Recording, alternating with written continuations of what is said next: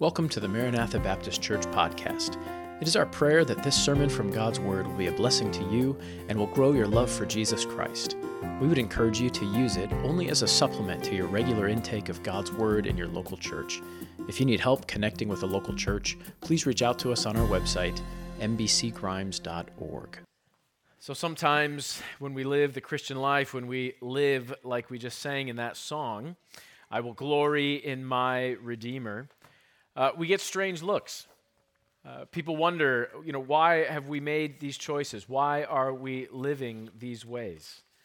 Maybe you have felt that. Maybe even living in our culture, you've began to wonder, is it crazy to really believe that there's this man who came to earth from heaven, who lived a sinless life? I mean, really? That he was innocently put to death? I mean, you actually believe that? That he rose again from the dead? What? Now we're really getting crazy. Believe that this man came from heaven, lived a perfect life, died, but now you're telling me he rose from the dead? Yeah, right. But it doesn't just get that crazy. From there, we believe he ascended to heaven. What? And that it's actually reasonable for us to trust in him for salvation from our sins. What? Yes. And then that it makes sense to live this life for the next life, because we believe there's a heaven and a hell and a resurrection, and that we will, who have trusted in Christ, we'll live for him, live with him forever. And so we arrange this life and our choices and stewardship and actions for the next life. What? This is all extremely countercultural. That a person would make a choice to sacrifice, to do good to others, to serve and please this Savior with some hope of eternity. You'll have rewards in heaven and live with him forever? Okay. You see, the Christian life is just completely countercultural. This is not what people around us who don't know Christ are thinking and doing and the way that they're living. And when we really live these things out, it can kind of look like we're crazy. Maybe you felt that way. Is it really worth it, living for this Jesus? Is it really worth it, facing the pain and the difficulty and day in and day out, trying to say no to myself and yes to him? Is it really worth it to suffer for his name, or am I really just crazy? We can even begin to question ourselves as the culture around us would look at us this way. This is the debate. This is the big question that Luke draws in today's passage. Is it crazy to live for Jesus? Is it crazy to believe that he died and rose again? Is it really worth it to live for him? Paul stands in one corner of our debate today, representing the answer to that question that says, no, it's not crazy. In fact, it's the only reasonable, logical way to live, to believe in the Lord Jesus Christ and to live for the one who died for you and rose again.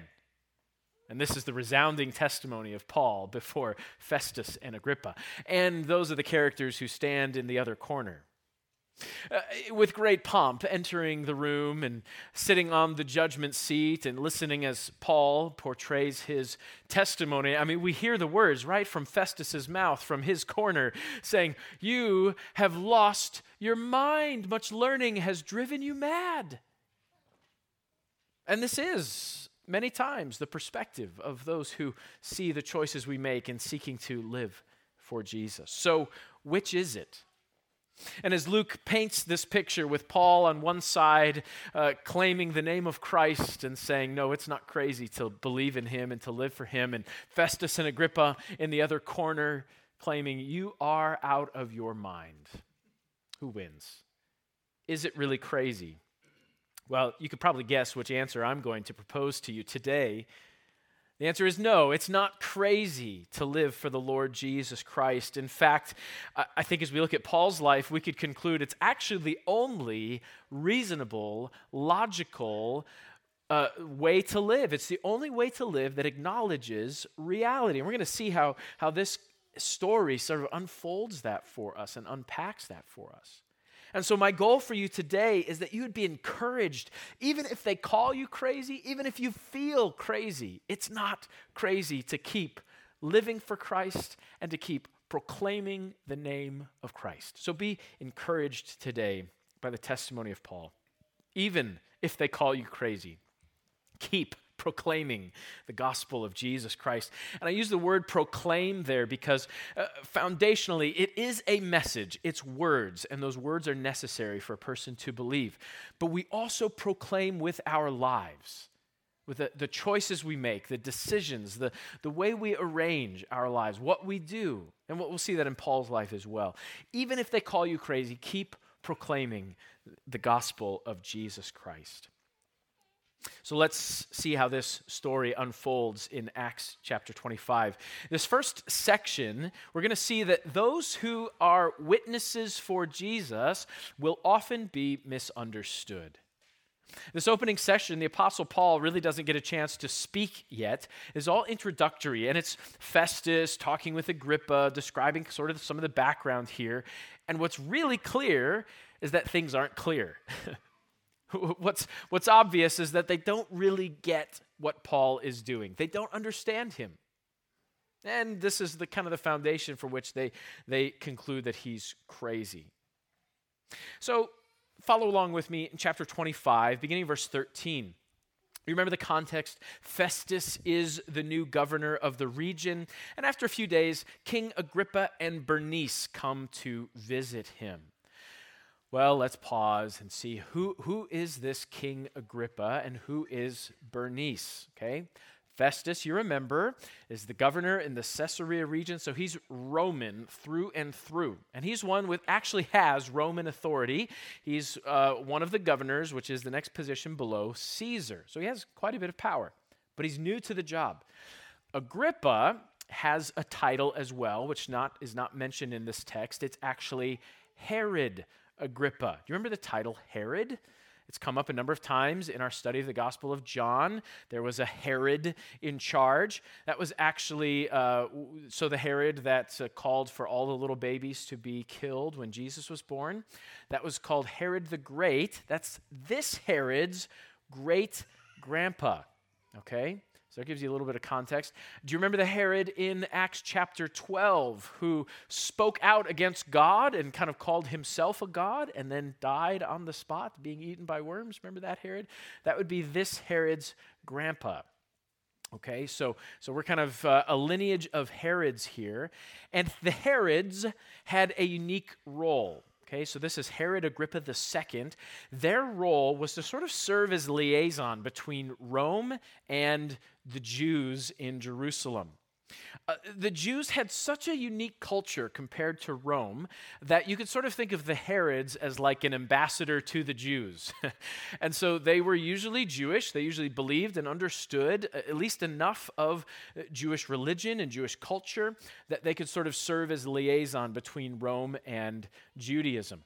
And they didn't actually have a whole lot of power, but they were highly respected even among Romans because they understood things that the Romans didn't understand, right? And so Festus does rightly show him a lot of respect, actually calls him King Agrippa, even though he didn't technically have a role as king. He was often seen with that title because of his role among the Jews. Rome had given him authority over the temple treasury and to choose the high priest, so these were some of the things that King Agrippa would have done. Bernice was his sister, so there you go. That's how Bernice comes into play. She's kind of tagging along here on the journeys with Agrippa. And this is just a neat example of the ancient days and how those who are rich and powerful sort of just traveled and fraternized with one another. And so they've come to visit Festus and do some patting each other on the back and, relationships and all of that. Networking, we could call it today. Okay, so Agrippa comes to town and Festus realizes, actually, this is the perfect guy to ask about what in the world is going on with Paul. because Agrippa would have understood a little bit about Judaism and would maybe be able to clue Festus in as to what in the world Paul is talking about. And so that's basically what Festus describes to Agrippa in verses 14 all the way down through verse 26. Festus explains how Paul has testified, but he doesn't fully understand what's going on. If you look down at verse 17, Festus describes how he sat on the judgment seat and commanded him to be brought in according to the Roman customs, so Paul could represent himself. But in verse 20, he mentions, I didn't fully understand what he was talking about, so I thought maybe I could send him to Jerusalem. He doesn't mention that he wanted to do the Jews a favor, like we learned last week. He doesn't mention that to Agrippa here, but at any rate, I was going to send him back to Jerusalem to see if that would help solve things. But again, the conclusion of the matter is that he doesn't really get what Paul is talking about. And Festus is laying this all out before Agrippa. So we come down to verse 21. Festus concludes his summary. Paul appealed to be reserved for the decision of Augustus. That word Augustus is a title. It means like your honor or highly revered one. And so they often called the current Caesar, whoever it was, they often called them Augustus because it just meant, your majesty or something like that. So he appealed to Augustus and commanded to be kept until he could be sent to Caesar. Well, verse 22, we learn another perspective. So we've got Festus who's confused by all this, but now we have Agrippa who's curious. Okay? He doesn't understand. He's heard some of these things. There's been a little bit of information out there, but he doesn't get it. So he actually says in verse 22, I would like to hear this man. So Festus agrees. Tomorrow you will hear him. Now I love verse 23. Steve, you read it so well.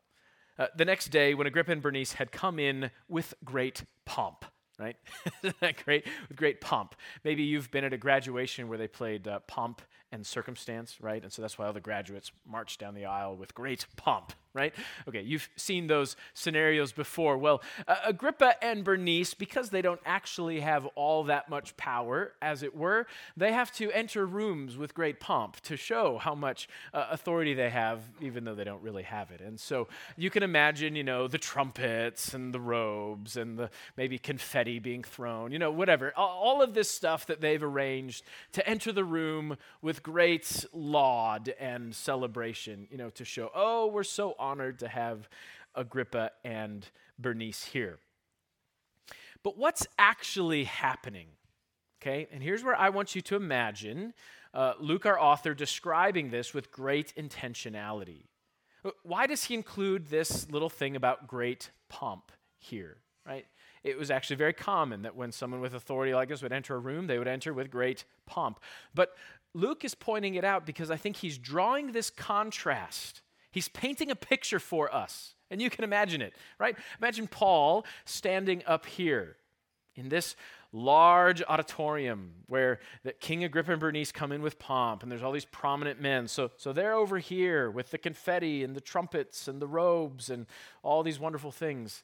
And there's little old Paul standing over here all by himself with his chains. He's filthy. 2 years now he's been living in prison, right? Do you see the contrast that's being painted for us? And it's all a part of this big question. Which of the two are crazy? Okay? Who's really crazy here? And so far, it's beginning to look like Agrippa and Festus with all their pomp are the ones who are not crazy. Paul in his chains and filthiness over here all by himself, he might be the crazy one. Well, let's continue on and see how the question is answered. So they come in with pomp, verse 23. Paul is brought in. And Festus introduces the scene in verse 24, right? I've heard Paul before, he says in verse 24. They're crying out that he's not fit to live any longer. Verse 25, I couldn't determine anything he had done, though. And so I've brought him before you to examine him. And here's the key thing. Notice verse 27. For it seems to me unreasonable to send a prisoner and not to specify the charges against him. Did you catch the word? Unreasonable. So even there, Agrippa and Festus, with all their pomp, with all this showing before everybody, what's the goal? To be seen as reasonable, right? We need to determine the cause for sending Paul to Caesar. We can't send him to Caesar and not be able to explain what the charges are. Well, he's an innocent man, but we're sending him to you anyway. No, so we got to come up with some charges because that's reasonable, right? So again, the picture is painted. The drama is laid. The positions are set. Festus and Agrippa over here with their pomp and their pride and their reasonableness, and Paul over here. This filthy guy in chains must be crazy. Well, we'll see how the story continues to unfold, but for now, we learn simply this lesson. When we stand testimony for Christ, when we witness for Christ, we will often be misunderstood. This is a scenario that's not uncommon. What the Apostle Paul faced is not unique to him. He lived his life bearing witness for Christ, and he was misunderstood. And now those with great prominence look down on him as one who has maybe lost his mind. It's not fun to be misunderstood. And when that happens in the Christian life, it can be tempting then to wonder, is it really worth it? I mean, should I really keep standing up for what is right? Or am I the one who really is crazy?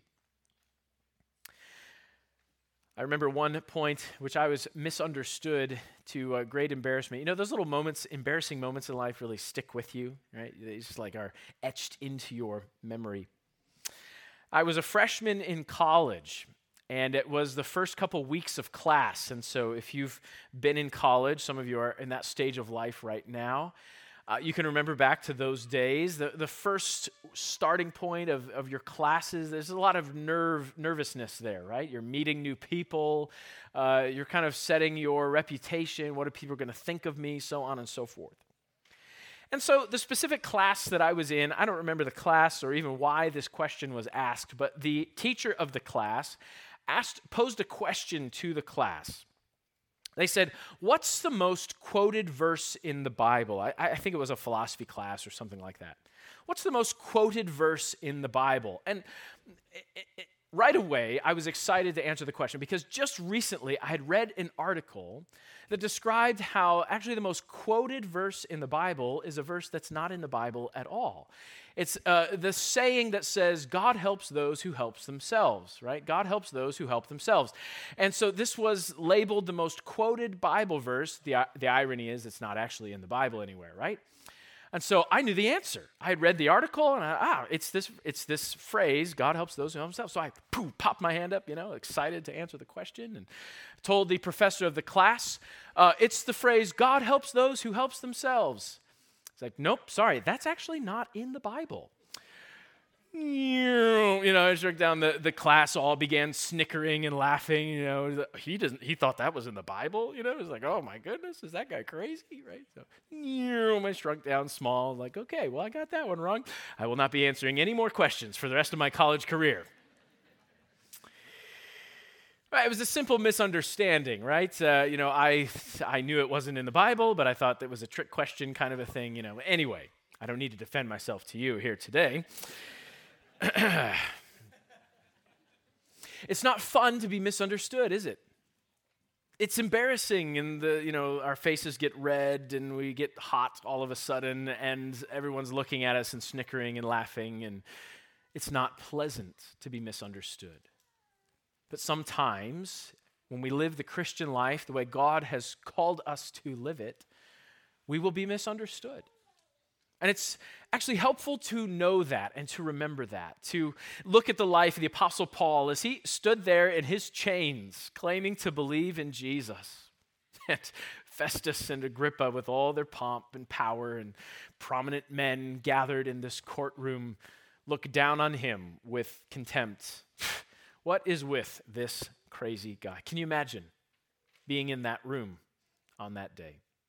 It's not fun to be misunderstood, but there are times when that's what God will call us to do. Why? Because those misunderstandings will often open the door for us to represent Christ. And that's what we're going to see in the next scene. Paul will have the opportunity to testify about Jesus.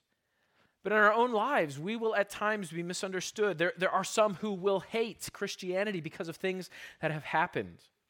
I got burned by the church. I knew a Christian once. He was the worst person I've ever met.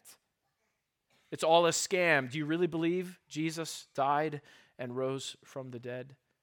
There's all sorts of opposition that we can face being a part of those who follow Christ. Others will be curious. What is this Christianity you speak about? Who was Jesus and what did he do? Our lives should be focused on this crucified and risen Savior, Jesus. I think sometimes that's where we get off a little bit in Christianity. We stand on the wrong hills. We have our battles in the wrong places. Paul here is on the witness stand not because he thinks Roman slavery is evil. He's on the witness stand not because he doesn't like Nero, who would go on as Caesar to persecute Christians. Paul's not on the witness stand for his political views or any of those kinds of things. Paul is on the witness stand about the gospel of Jesus Christ. This is what the Christian faith is all about. It's really interesting. Festus, in his summary to Agrippa, actually summarizes it really well. Did you notice that? He says it back in verse 19. But they had some questions about him and their own religion and about a certain Jesus who had died, whom Paul affirmed to be alive. That says a lot about Paul's testimony to Festus, because actually Festus hits the nail on the head. That is what it's all about. It's all about this man named Jesus, who claims to be the Savior of the world, who died for the sins of all people and rose from the grave. Festus actually gets it. He caught the vision. The Christian faith is not about politics. It's not about perspective on culture. The center of the Christian faith is not about our views on abortion or homosexuality or gender dysphoria. We should have clear stances on those things. We should. But Christianity will always be, at its core, about the crucified and risen Savior. And we need to work harder to keep that the focus of our lives. Sometimes we get so passionate about the other hills of the Christian life, and we forget what this is really all about. It's about Jesus. Paul is on trial about the crucified and risen Lord. As we center our lives on the gospel, may it be that we're misunderstood, not for our views on other things, but because of our views about the Lord Jesus himself. As we see this unfold, we're going to notice, number 2 today, that those misunderstandings will open the door for Paul to testify about Jesus. As Festus and Agrippa kind of claim that he's crazy, it actually opens the door for Paul to share his faith. And this is a beautiful thing. So the Apostle Paul shares his story in chapter 26. Now, for us as a church, having worked our way through the book of Acts, this is actually the 3rd time that we get to hear Paul's testimony. The first is Luke's actually writing of it. And the second time was when Paul shared himself. And then now this is the 3rd time Paul again sharing in his own defense is how he was converted to faith in Christ. And so we'll work through this quickly, but I want you to notice a few things about it as we review Paul's conversion. He begins in chapter 26 by reviewing the fact that he actually believed in Orthodox Judaism. He's not coming up with something crazy here. You'll notice how he puts that in verses 4 and 5. My manner of life from my youth, which was spent beginning among my own nation at Jerusalem, all the Jews know they knew me from the first if they were willing to testify. According to the strictest sect of our religion, I lived a Pharisee. But then he says, even now I'm still being judged for the hope of the Jewish people. Look what he says in verse 6. Now I stand and am judged for the hope of the promise by God to our fathers. Paul is saying that he's actually being judged that day based on the teaching of the Old Testament. What teaching is he talking about? he mentions a promise to the Jewish fathers. Well, let's answer that question first. Who are the Jewish fathers? Well, it goes all the way back to Abraham, Isaac, and Jacob. Abraham, Isaac, and Jacob. Do you remember what promise, starting with Abraham, was given to Israel, or the descendants of Abraham?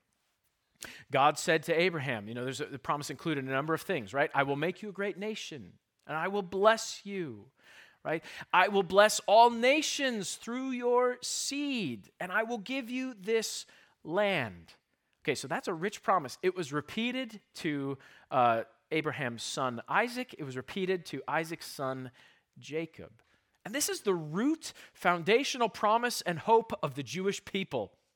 And Paul says to them, I'm standing before you today based on the hope of the promise to our fathers. What in the world is he talking about? Well, let's remember that promise. There's two key things that I think Paul is thinking of here. First of all, there's the promise that through Abraham's seed, all nations will be blessed. Who is that seed? The Lord Jesus Christ, the one who died for the sins of the world and offers that blessing of God, salvation by faith in the name of Jesus Christ, not just to Israel, but to all nations who would trust in him. But there's a second aspect of that promise that I think Paul is referring to. And that's the fact that Abraham did not fully receive those promises in his lifetime. The Apostle Paul is going to reference the promise of resurrection. This was actually something that Jews believed in. They believed that they would be raised to life at the end of time and God would fulfill his promises. Jesus referred to this himself when he said, I am the God of Abraham, Isaac, and Jacob. Then he went on to say, I'm the resurrection and the life. These men are as good as alive because of the resurrection. So I think Paul's actually referring to the fact that Jesus proves that the promise to Abraham will be fulfilled because Jesus proves there is a resurrection. He rose from the dead. That's why later he says to Agrippa, it's not crazy to believe in a resurrection. It's what the Old Testament talks about. So the Apostle Paul is laying out this very logical explanation of how what he is proclaiming aligns perfectly with the Old Testament. And it's interesting that by God's provision, Agrippa is there to hear and understand these things. So he says in verse 8, why should it be thought incredible by you that God raises the dead? Right? There's a promise to Abraham, Isaac, and Jacob that still needs to be fulfilled. So of course God's going to raise the dead. It shouldn't be seen as crazy or incredible. So again, there's this debate. Who's crazy? Who's not crazy? So Paul is unfolding these things to Agrippa. He mentions in verses 9 through 11 that he was also confused at one point. That's why he was persecuting. He didn't understand that Jesus was the fulfillment of this promise. And so he persecuted Christians himself. And it was while he was persecuting, we come to verse 12. The story of his conversion, when Jesus entered into his life and called him to faith in Christ. Paul recounts it once again. There are a couple of differences in this recounting that we just get some more information we don't have in the other stories. Paul says here a phrase that Jesus mentioned, it's hard for you to kick against the goads. A goad was like a stick used to prod an animal. And so it's a reference to the fact that Paul was resisting God in this.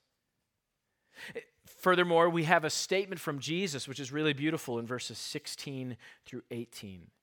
Jesus tells Paul to rise and stand on his feet. He's given him a purpose to minister and witness of the things which he's seen and the things which will be revealed. He will be delivered from Jews and Gentiles for this reason. Catch verse 18. This is a great verse. To open their eyes in order to turn them from darkness to light, from the power of Satan to God, that they may receive forgiveness of sins and an inheritance among those who are sanctified by faith in me. That is a beautiful statement from the Lord Jesus Christ, summarizing both what the gospel is and what the purpose of being a gospel witness does. Jesus is calling the Apostle Paul to be a witness to the gospel, so that as he proclaims the crucified and risen Lord Jesus, people's eyes will be opened. They'll turn from darkness to light, from the power of Satan to the power of God. And with that, receiving forgiveness of sins and an eternal inheritance with God's people, all offered by faith. That's an incredible statement of the gospel. Beautiful explanation of the goal of Christ's saving work on the cross. Through the preaching of the gospel, God indeed opens the eyes of the blind. He indeed leads a sinner from the power of Satan to the power of God, offering forgiveness of sins and life everlasting. What Paul has done by sharing this story about the bright light from heaven, by the opening of blind eyes, is he's added to the argument of who's crazy here. Did you notice that? Because now, in the words of Christ, he's describing that when God enters your life, he fixes your blindness. The light of God's glory opens your eyes to stop living under the power of Satan and to start living for God. So now we have a clearer understanding of what's really going on here. And as Paul will continue to unfold it, we're going to see, no, it's not crazy to believe in Jesus. In fact, we're actually not seeing reality when we don't believe in Jesus. So Paul shares the gospel, and then we come to verses 19 to 23 where he leans in to how he responded to the gospel. In verse 19, it's just this very logical statement. So, King Agrippa, I was not disobedient to the heavenly vision. I mean, what can a person say to that, right? Well, Jesus told me to do something. This voice from heaven called me to do something, so I decided to obey it. You know, what are they supposed to say to that? No, you should have disobeyed it. Of course, it makes sense.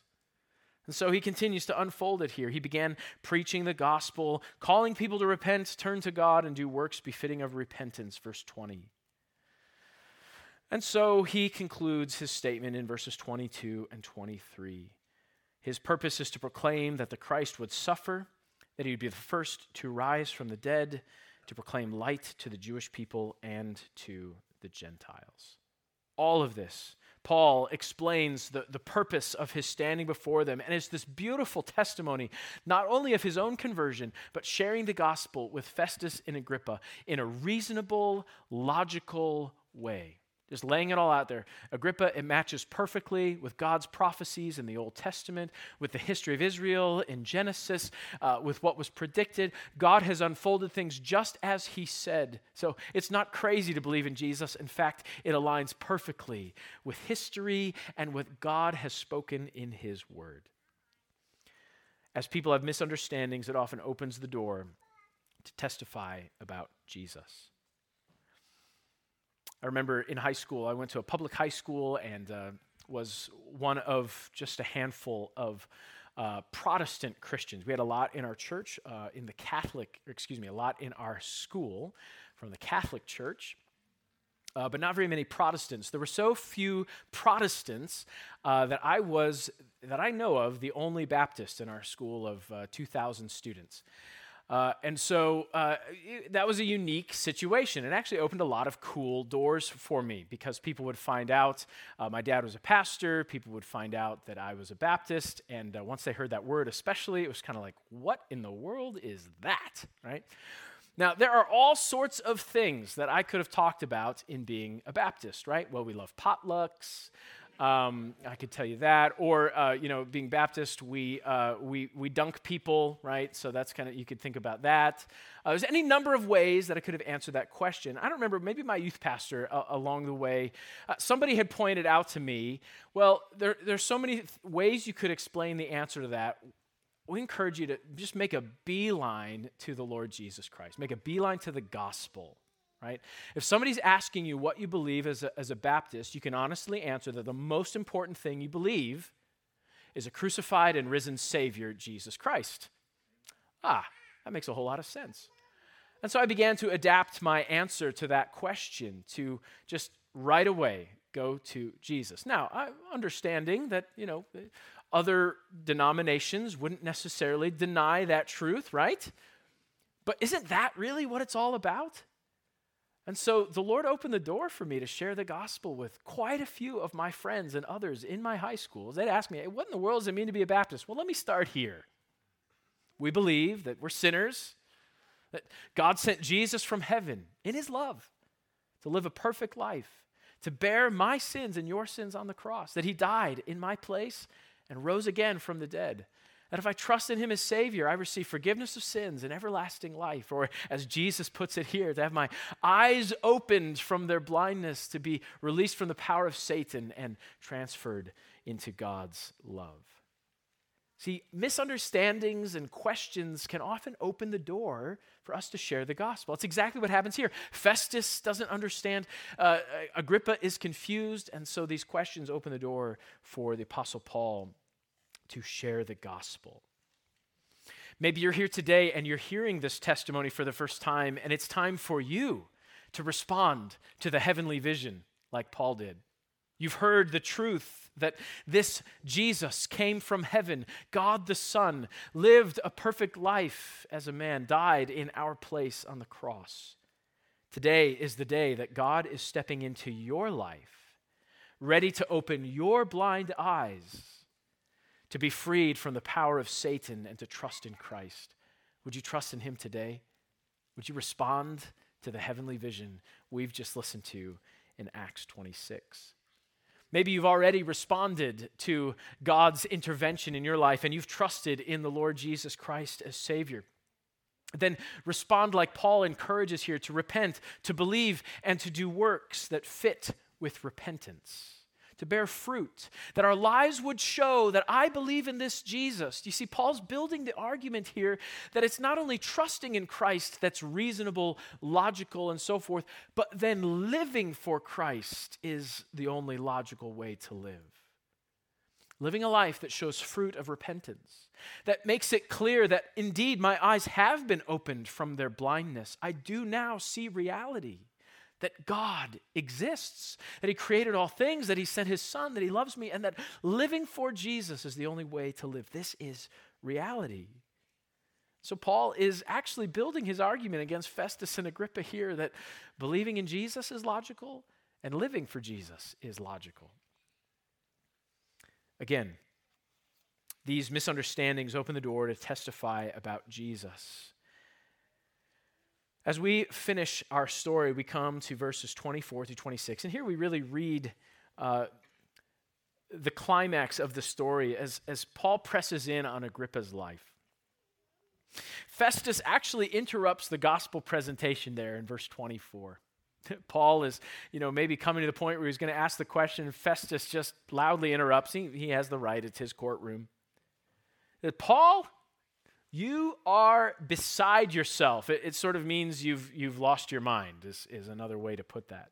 Much learning is driving you mad. He recognizes that Paul has, on one hand, spoken very knowledgeably here. He recognizes that Paul has much learning. But to Festus, it all seems crazy. Do you really believe in this resurrection? You really believe that it's worth living for these things? Paul, you've lost your mind. Notice how Paul responds in verse 25. I am not mad, most noble Festus, but speak the words of truth and reason. Paul is building his case that believing in Jesus and living for Jesus is reasonable and logical. It's not crazy. But when God opens your eyes to see the truth about Jesus, then we finally see reality. We're freed from the power of Satan and actually see the world as it truly is and are able to live in a way that is truly reasonable and logical. And so we learn from Paul in this final section, though responses will vary, love and truth compel us to continue to live for Jesus. It's the only reasonable way to live. It's the only reasonable way to live. So Paul responds, I'm not mad. I speak the words of truth and reason. He turns specifically in verse 26 to King Agrippa. And you can almost imagine if we were watching a movie, right? This is where the camera would zoom way in on Agrippa's face as Paul turns to Agrippa and says, King Agrippa, I know you understand these things. They weren't done in a corner. Do you believe the prophets? Now, that is a wise question.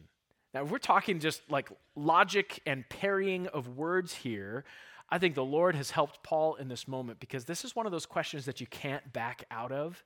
It's a beautiful question. He asks Agrippa, do you believe the prophets? And Agrippa's sort of left with no choice. What Paul has done is he's presented Jesus as the fulfillment of the Old Testament prophets. So to ask a question like that, if Agrippa says, yes, I believe the prophets, then he's saying, based on Paul's argument, I also believe in Jesus. But if he answers no, he's rejecting Judaism. Right? And so he's left in this catch-22. And Paul is hoping that this will encourage Agrippa to answer correctly. Believe the prophets, believe in Jesus. It's logical, it's reasonable.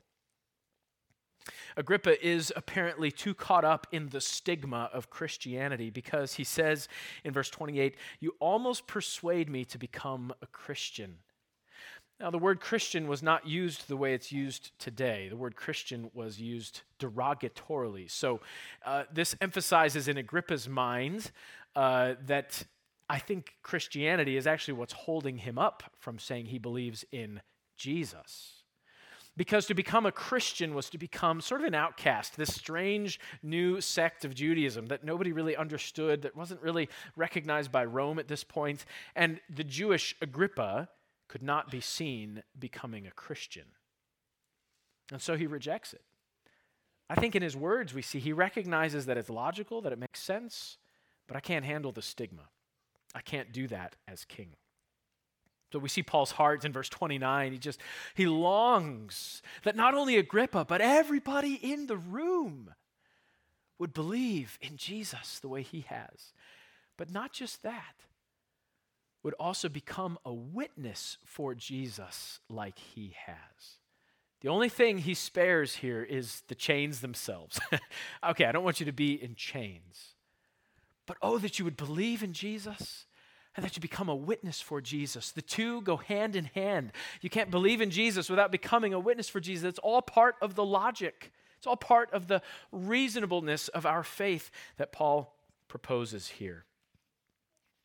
So as Luke paints this picture, now towards the end, it becomes obvious who is really speaking in the room with logic and reason, who is really seeing reality. Well, it's little old Paul in his filth and chains over here. As now Paul owns the room. Paul is now the one interrogating Agrippa and Festus, and all eyes are on him. Logic has won the day. And they, in all their pomp, can't defeat little old Paul. So they have their little conference at the end. They acknowledge to one another, he's right. He's not done anything wrong. His message makes sense. What are we supposed to do? And Agrippa concludes, well, if he hadn't appealed to Caesar, we could release him. Paul actually wins. Paul wins. We could camp on that last statement and oh no, was it a mistake for Paul to have appealed to Caesar? I mean, should he have just waited until this moment and then he would have been released? But as we studied last week, I think this is all part of the plan of God. If Paul had been released, it was very likely that the Jews were waiting to put him to death along the road. Remember? They've been camping outside hoping for that opportunity for a long time. Agrippa and Festus don't know that. And so Paul's appeal to Caesar, I think, is still a part of God's plan. It's not some statement at the end like, oh no, he could have been released. God's not in control anymore. No, God wants Paul to testify. Think about this. How else would Agrippa, Festus, the prominent men of Caesarea, and now probably Caesar himself have all had the chance to hear a clear, logical, reasonable gospel message, except the working of a sovereign God? Isn't that cool? A God who is pursuing even Caesar himself with the gospel message. Isn't that like our God? To work through just one little old witness standing in the corner in his chains and in his filth, presenting the reality of the world, the only logical, reasonable way to see things, that God indeed exists, that he does love us, that he sent his son Jesus to die for our sins, that Jesus rose from the grave, paying for our sins in full, that anyone who trusts in Christ as Savior has their sins forgiven and is granted an inheritance with the saints forevermore. That's logic. That's truth. That's reason. Though responses will vary, our love for Jesus and our possession of the truth compels us to keep preaching the gospel, keep proclaiming, keep living for Jesus, more and more and more arranging our lives around the gospel itself so that it's clear to all who see us, there's a person who believes in Jesus. There's a person who believes that he actually died and rose again. How do we order our lives in such a way that that's the testimony of our lives? Well, that's actually what the New Testament is about. Jesus' teaching about not only how we believe in him and become his followers, but then how we become observers of his instructions. To gather as a church, to be baptized like us Baptists do, right? To partake of the ordinances, the Lord's Supper. Right? What does Jesus say? When you do this in remembrance of me, you proclaim his death until he comes. Think about our lives on a personal level. How do we order our lives around the gospel in such a way that the world knows that I believe in a crucified and risen Savior, Jesus? That the decisions of my life may look crazy if you don't believe in him, but if you do, I'm living a logical, organized, reasonable, arranged life, all centered on the person of Jesus Christ. That's the hill that I'll die on to represent him. How could the gospel, the fact that Jesus died for your sins and rose again, be the answer to every why question in your life? Why do you work where you work? Why do you go to work in the morning? Why do you care for your family in that way? How do you arrange your budget? Why do you give money to this and give money to this? And why do you make decisions that way? Why do you spend so much time with your family? Why do you go to church? Why are you so nice? Why do you take such good care of your home? Why don't you complain very much? That our lives would be ordered in such a way that the answer to all those questions would be, I believe Jesus died and rose again. And that foundational truth orders everything else in my life. And I'd love to tell you more about it. See, this is what it means to be a Christian. It means we see reality. And our lives are a testimony to the truth that there's a Savior of the world named Jesus who died for our sins and rose again. And there's no other reasonable choice but to believe in him and to live for him, that all would know and come to faith in Christ. Father, we thank you so much for this passage and the example of the Apostle Paul. We thank you that it is not crazy to believe in you, to believe your word, to believe in Jesus, and to order our lives around him. And so we do ask for your help. In a world where those who do not believe in Christ might look at us like we've lost our minds, help us to more faithfully order our lives around the Lord Jesus Christ, crucified and risen and coming again. We praise you for him, and in his name we pray. Amen. Thanks for listening. For more resources, visit our website, mbcgrimes.org. May the word of Christ dwell in you richly, and to God be the glory.